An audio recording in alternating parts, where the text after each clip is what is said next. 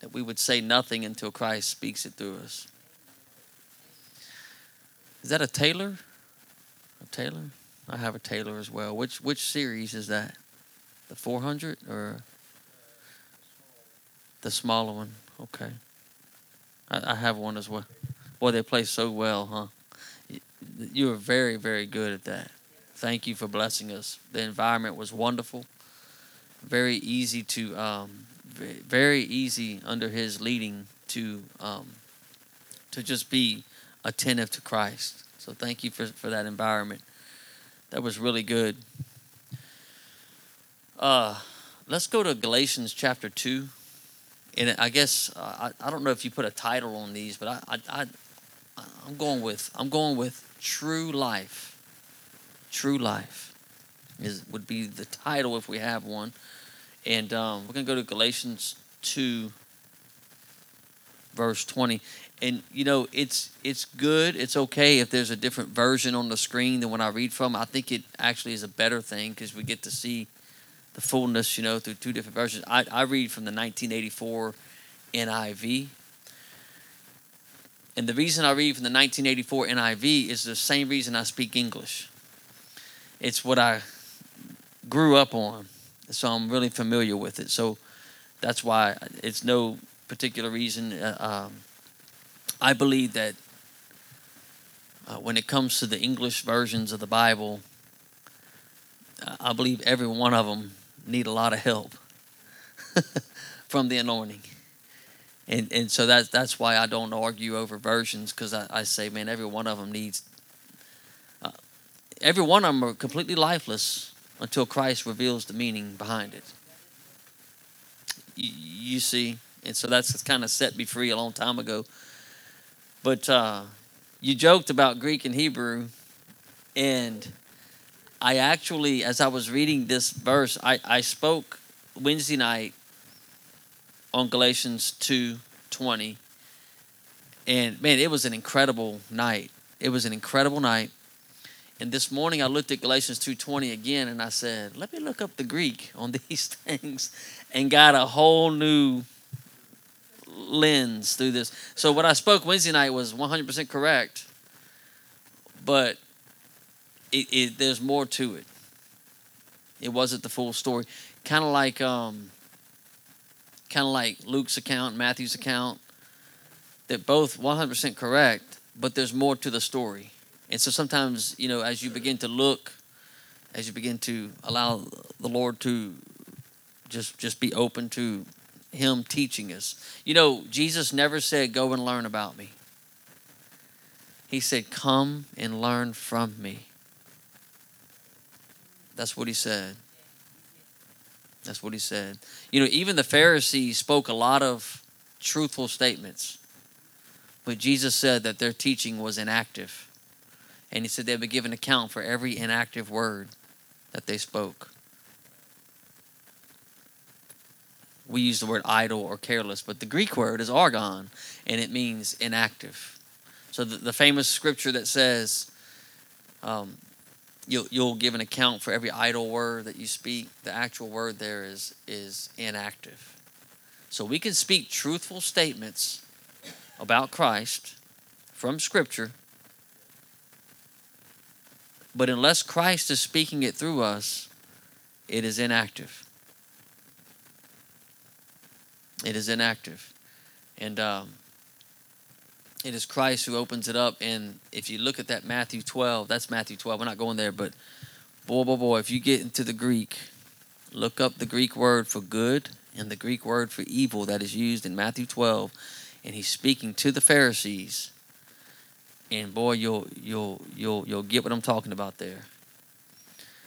There's a type of toil from the flesh, and that's the word for evil. And it's actually the word that Jesus used when He said, deliver us from evil. Was deliver us from, Greek word is paneros, and it means toilsome. Deliver us from toiling in the flesh to bring forth spiritual productivity. See, in the same way Christ says, He doesn't say, go and learn about me. He also doesn't say, go and produce for me. He says, come and learn from me. And in the same way, he would say, come and let me work within you. Let me speak through you. Let me work through you. Let me show the world my exaltation through you, that I might be exalted among the nations, as you be still and know that I am God. But boy, that takes a lot of trust. To get real still and feel real unproductive, and to remain in me right there and watch. He says, I say to you what I say to everyone, watch. He says, the servants have their assigned task, but your task is to stand at the door and watch. That's what he said. And he's referring to us. Watch in your stillness and seemingly unproductiveness.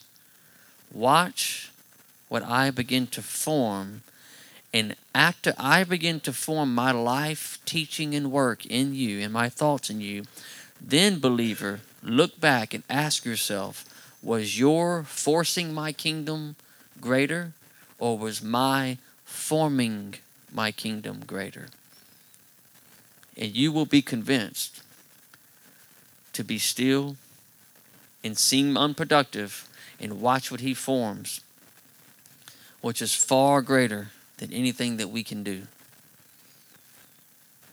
This is what he's meant when he said, how can you who were evil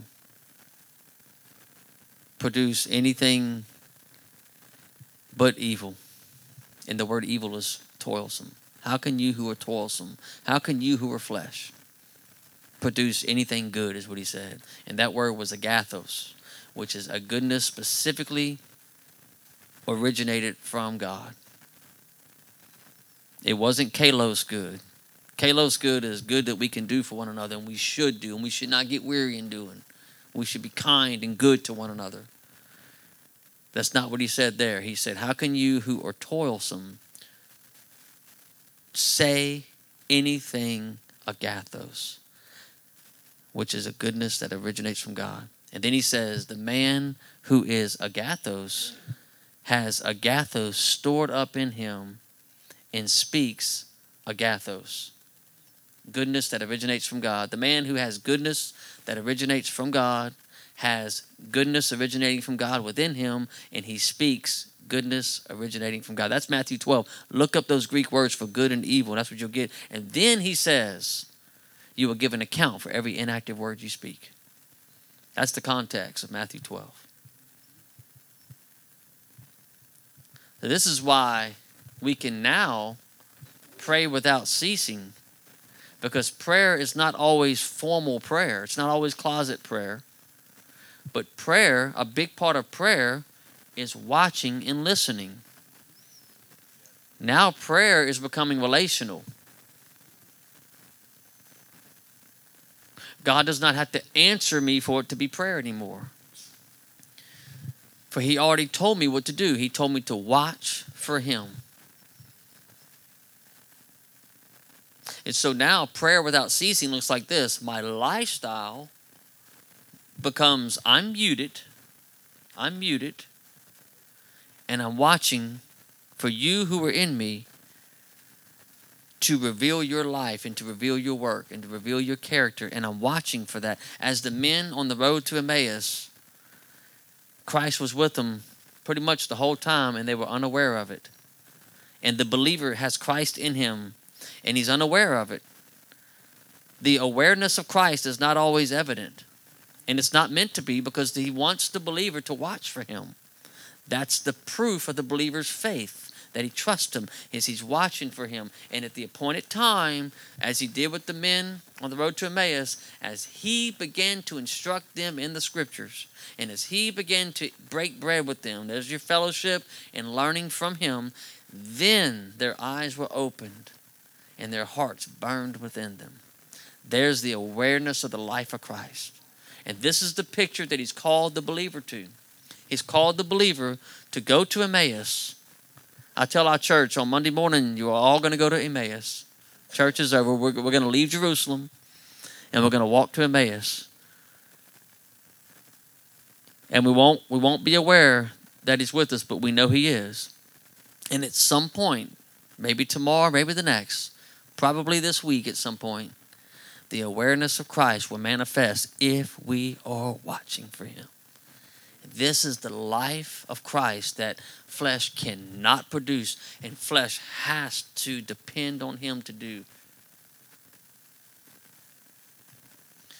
Jesus said the kingdom of God does not come with your careful observation.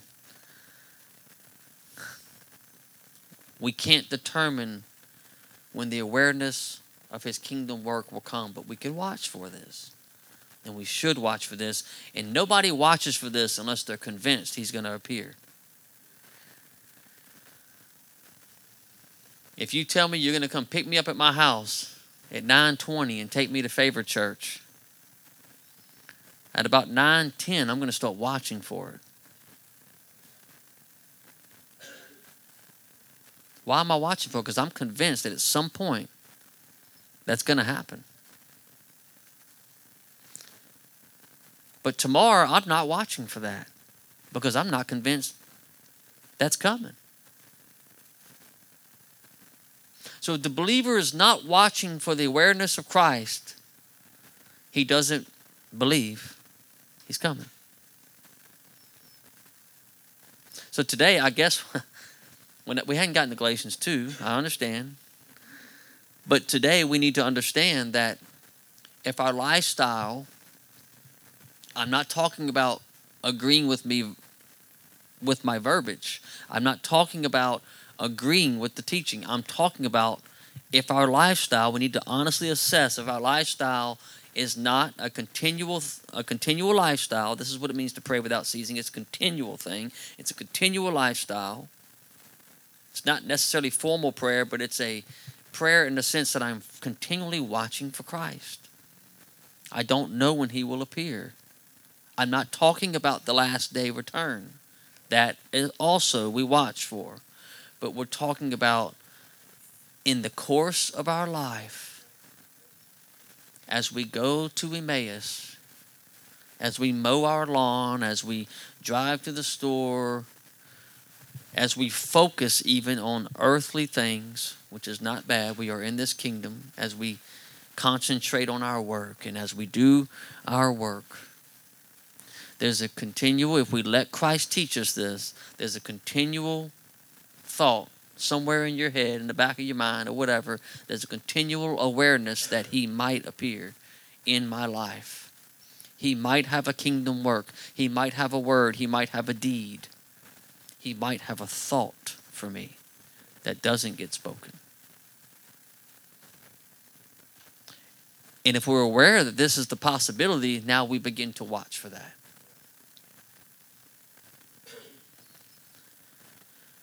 So in Galatians 2, verse 20, this is what it says. It says, I have been crucified with Christ. I'm just going to read it, then I'm going to talk about it a little bit. I have been crucified with Christ, and I no longer live, but Christ lives in me. The life I live in the body, I live by faith in the Son of God who loved me and gave himself for me.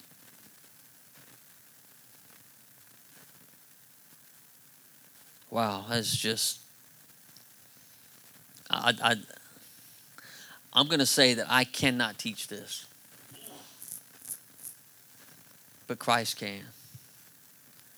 Let's depend on him to break this down for us, because I cannot teach this. I can teach it and it not be activated. But Christ can teach it and it be activated. I have been crucified with Christ. I want us to think about when we were born again first. Think about when we were born again. Our lives, we surrendered our life. It was a type of being crucified. It was a type of being crucified with Christ. We were willing to die to the old life. Okay? And I no longer live that way, but I live in accordance to Christ who is in me. Okay? That's salvation. Okay?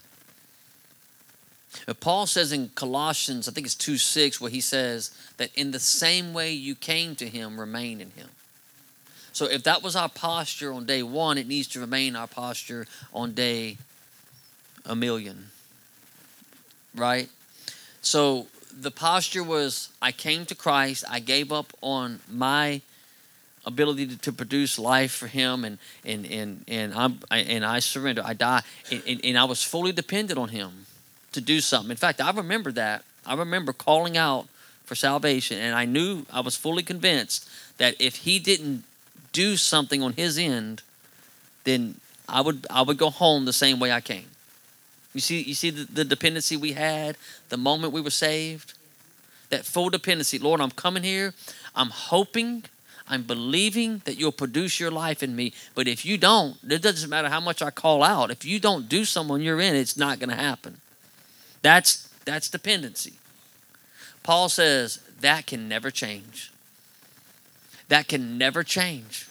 I don't care how wise and learned I become. I don't care how much I call out on him. It's not until he does it on his end that spiritual productivity occurs. And that's what Paul means. He says the same way you came to him, remain in him. That's what he's saying. That dependency can never change. And that's why the Pharisees and the Sadducees had a hard time, because Jesus said you were wise and learned, and the Father takes great delight in hiding it from you. And then he says, now come and learn from me. And they couldn't do that. We talked about that back here. They had put too much work into their kingdom here that they could not grasp the thought of burning it all down and starting over. But had they done it, their righteousness would have surpassed all the Pharisees. Paul did it, and in an instant, he's being taught by God. No man taught him, being taught by God. And he comes back and he corrects the 12, specifically one who was in the inner circle of Jesus, the top 3. Comes and sets him straight and puts him in line.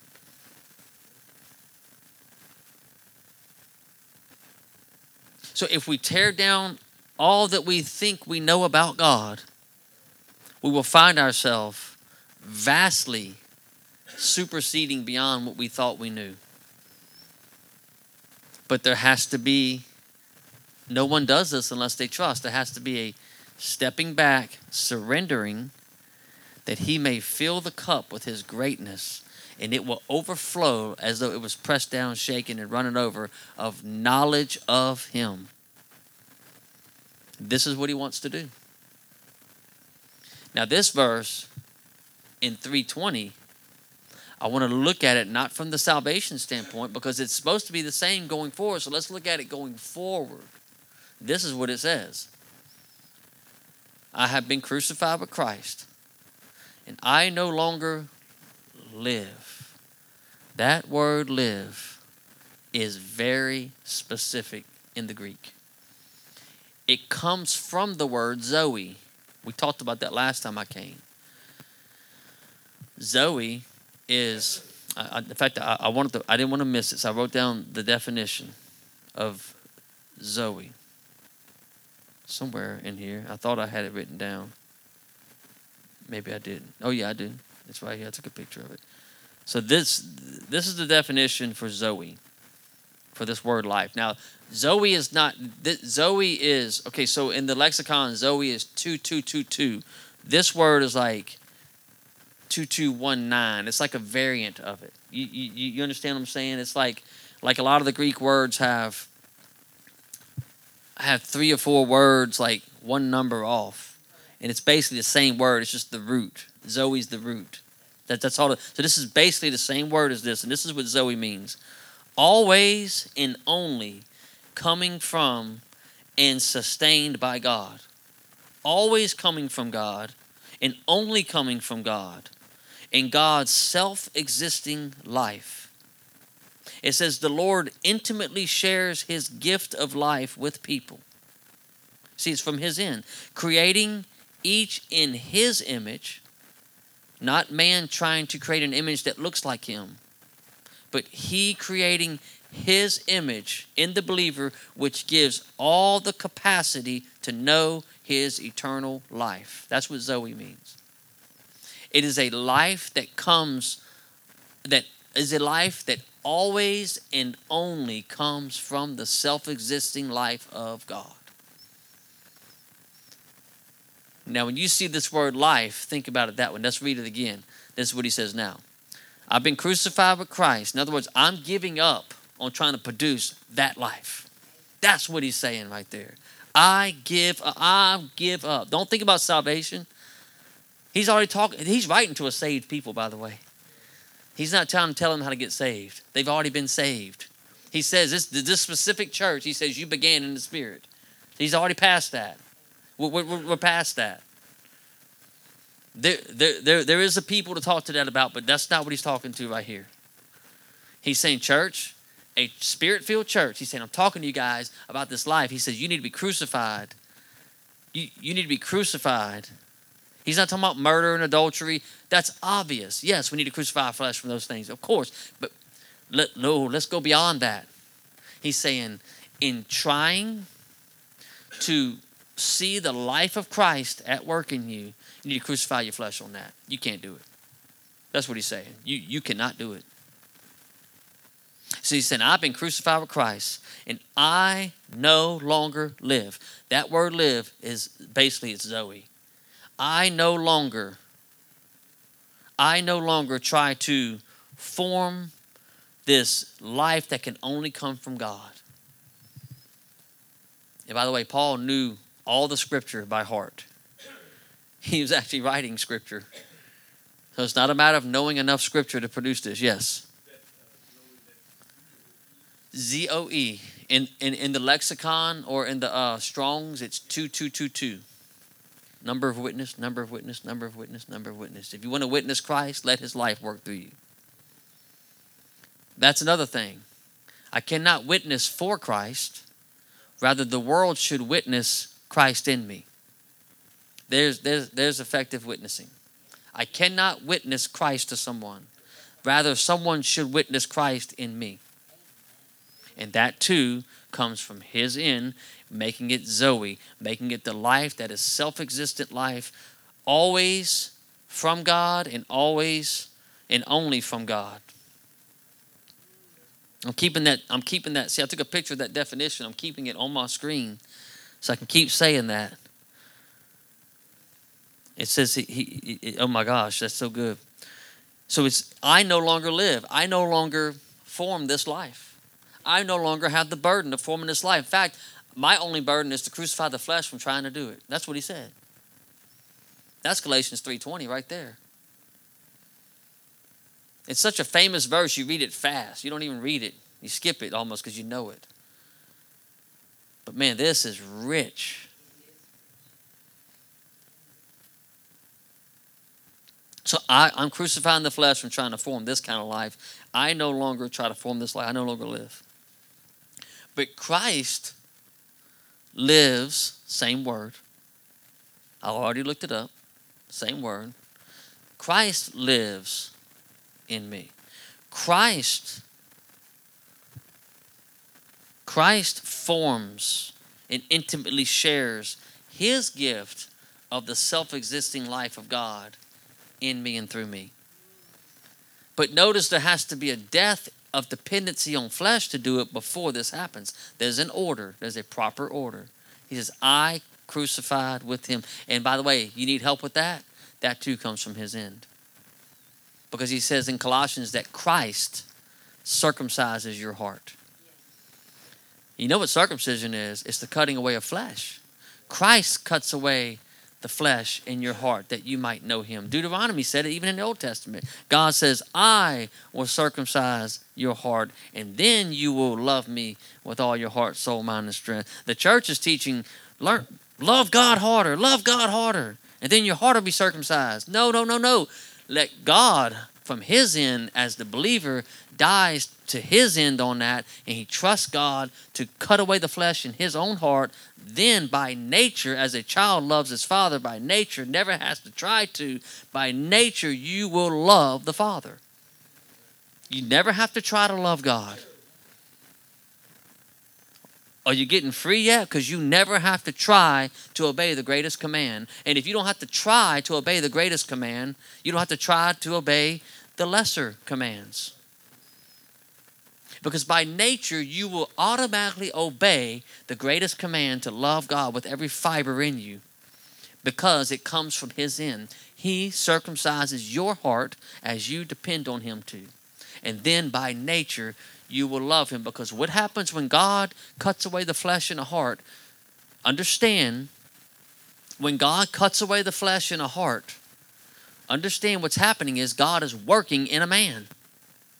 And when God works in a man, and I don't want to get, I'm not trying to be worldly, but understand who God is. He's the groom. And understand who the man or the woman is. The believer is the bride. And I'm not trying to do anything wrong here, but understand that when the groom works in the bride, there's an intimate knowing of one another.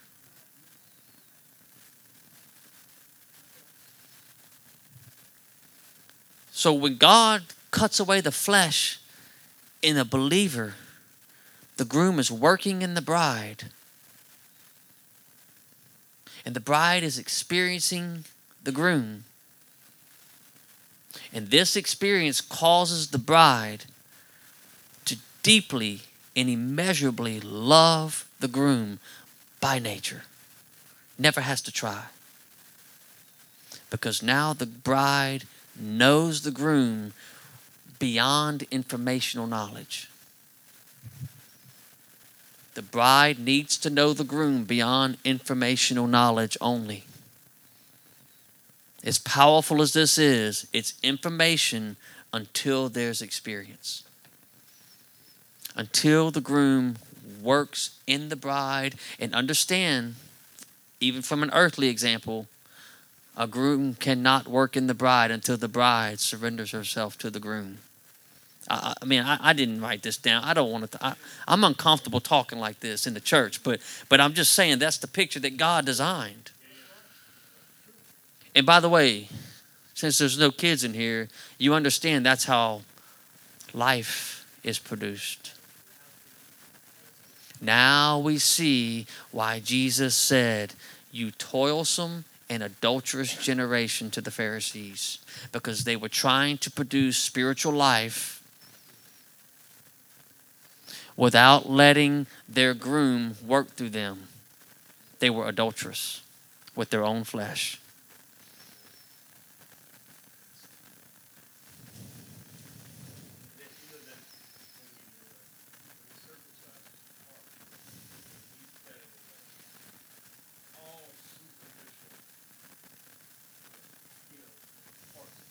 All of the deceiving ideologies we have about God that come from good intentions, or actually it's working within our own understanding. Oh, we can talk all day. We're not. But you see the picture. The bride must willingly give her. It's like a type of crucifying the flesh. Crucified with Christ. I surrender. I give myself up. I no longer work within myself, because I believe and I trust that God is going to work in me. And when he works in me, there is a knowing of him, experiential knowing of him, that information alone could not give me.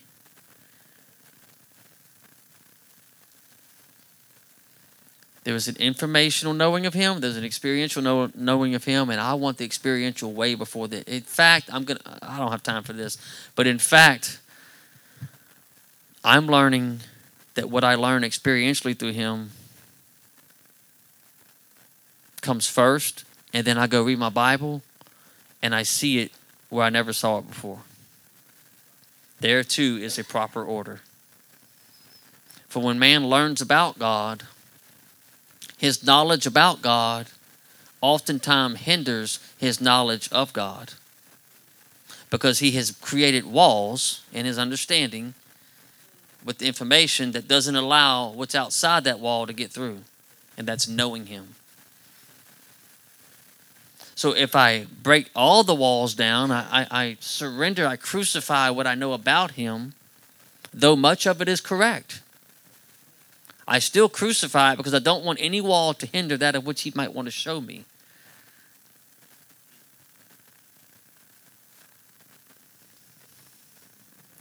But if I allow him to show me that of which comes from his end, I'll go back and I'll realize a lot of things I knew about that were correct. And a lot of it wasn't. Or it was correct and it missed the big emphasis.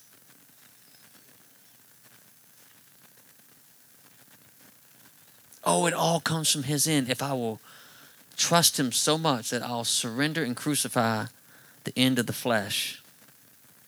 And I no longer, Zoe, live. I no longer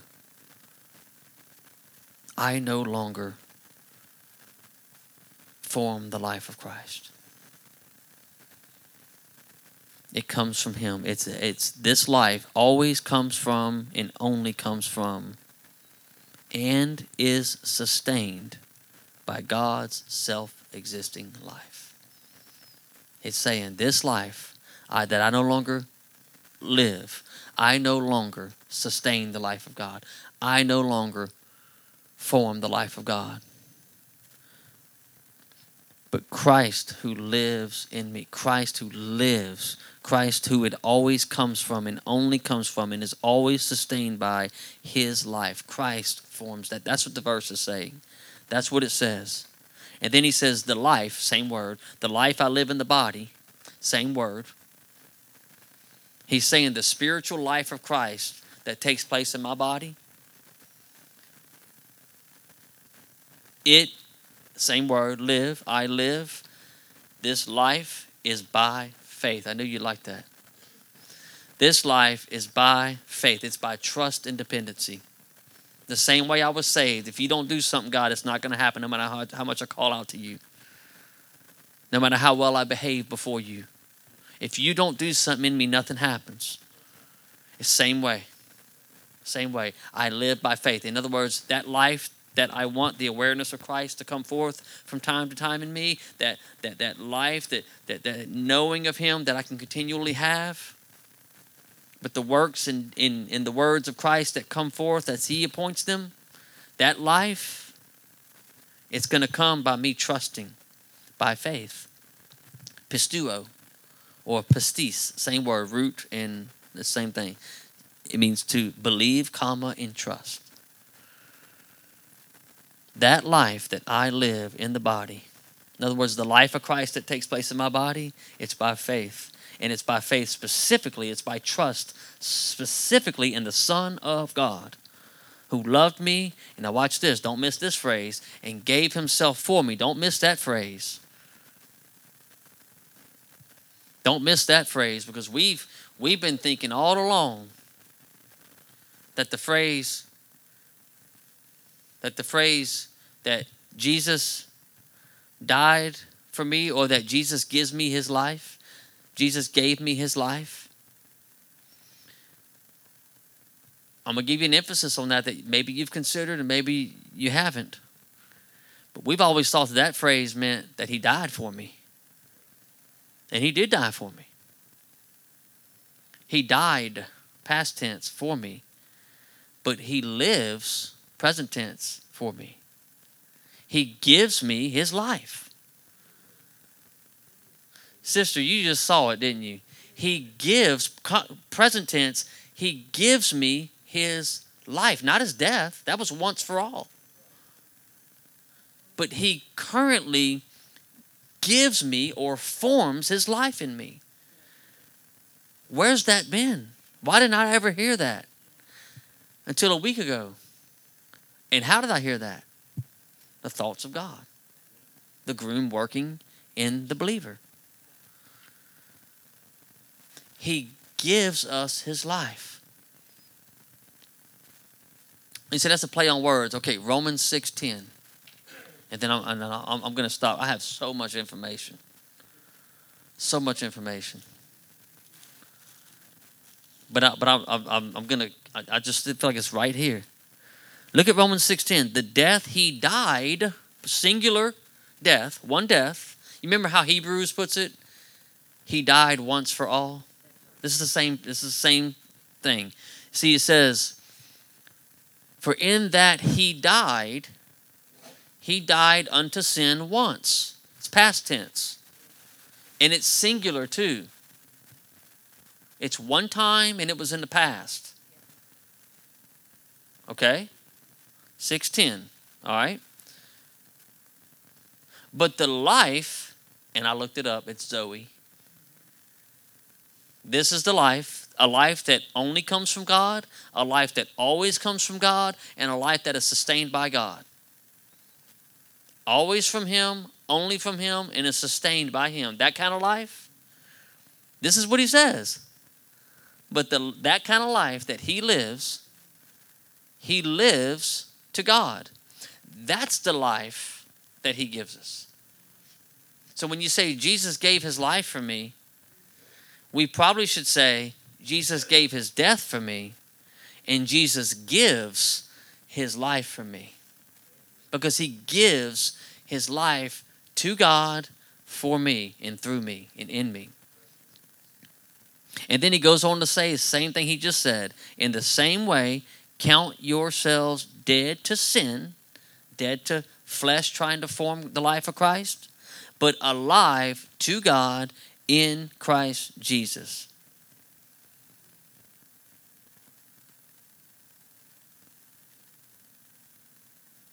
He gives His life to us. Think about that. So as you die to dependency on flesh to form the life of Christ or to look like Christ, now what we say is, now that I've made room for you, Lord, I'm dying to myself in this, and I'm making room for you to give your life to me. That the world might not see my replica of you, but that they might actually see the real Jesus of Nazareth working through me. The reality of Him. What do you think it meant when it said that in 1 John that we believe that He appeared in the flesh? Yes, He appeared one time in His flesh and bone, but He still appears in the flesh of man. It's not man showing his best representation of Christ. That's what we've been trained to do my whole life. No, it's not it. It's Jesus is saying, if you'll let me exalt my very life in you, the type of life that comes only from me and comes from me and is sustained by me, you let me produce that in you, let me form that in you, and you'll never know how to do that other than trust me. You'll never graduate beyond infancy on that. You'll always have to depend on me, and I will always form that faithfully. You let me do it, and I will literally represent my very reality, the reality of myself. I will represent myself through you. And the great thing is the world actually sees Him, and you actually get to experience the process of Him revealing Himself to the world. You get the experiential knowledge of Him. It's like Father taking His Son to work with Him. And it looks like the Son's doing the work, but the Father's doing the work through the Son, by means of the Holy Spirit, through the believer. And then the believer is one with the Spirit, who is one with the Son, who is one with the Father. Now, Father, make them one as you and I are one, so that the world may know that I came. That's what He said. That's John 17. And then He says in John 17, now deliver them from toilsome, poneros, evil. Deliver them from trying to do it in the flesh, so that they might become one with us, Father, so that the world may know that I came. Die to the self in this process. Make room for him to come and represent his life. How do you think Jesus was the exact representation of the Father? It wasn't because he had his daddy's nose or nothing like that. No, he was the exact representation of the Father because he never said or did anything unless the Father said or did it through him. Therefore, by nature, he had to be exact representation because he wasn't doing it. The Father was doing it. And Jesus is saying, in the same way, you stop doing it and let me do it so you could be the exact representation of me. That's not heresy. That's saying, let me represent my life through you. Whew. Amen. That's the end. That's the end. Is it too early to stop? I'm stopping. That's the end right there. Yes, brother.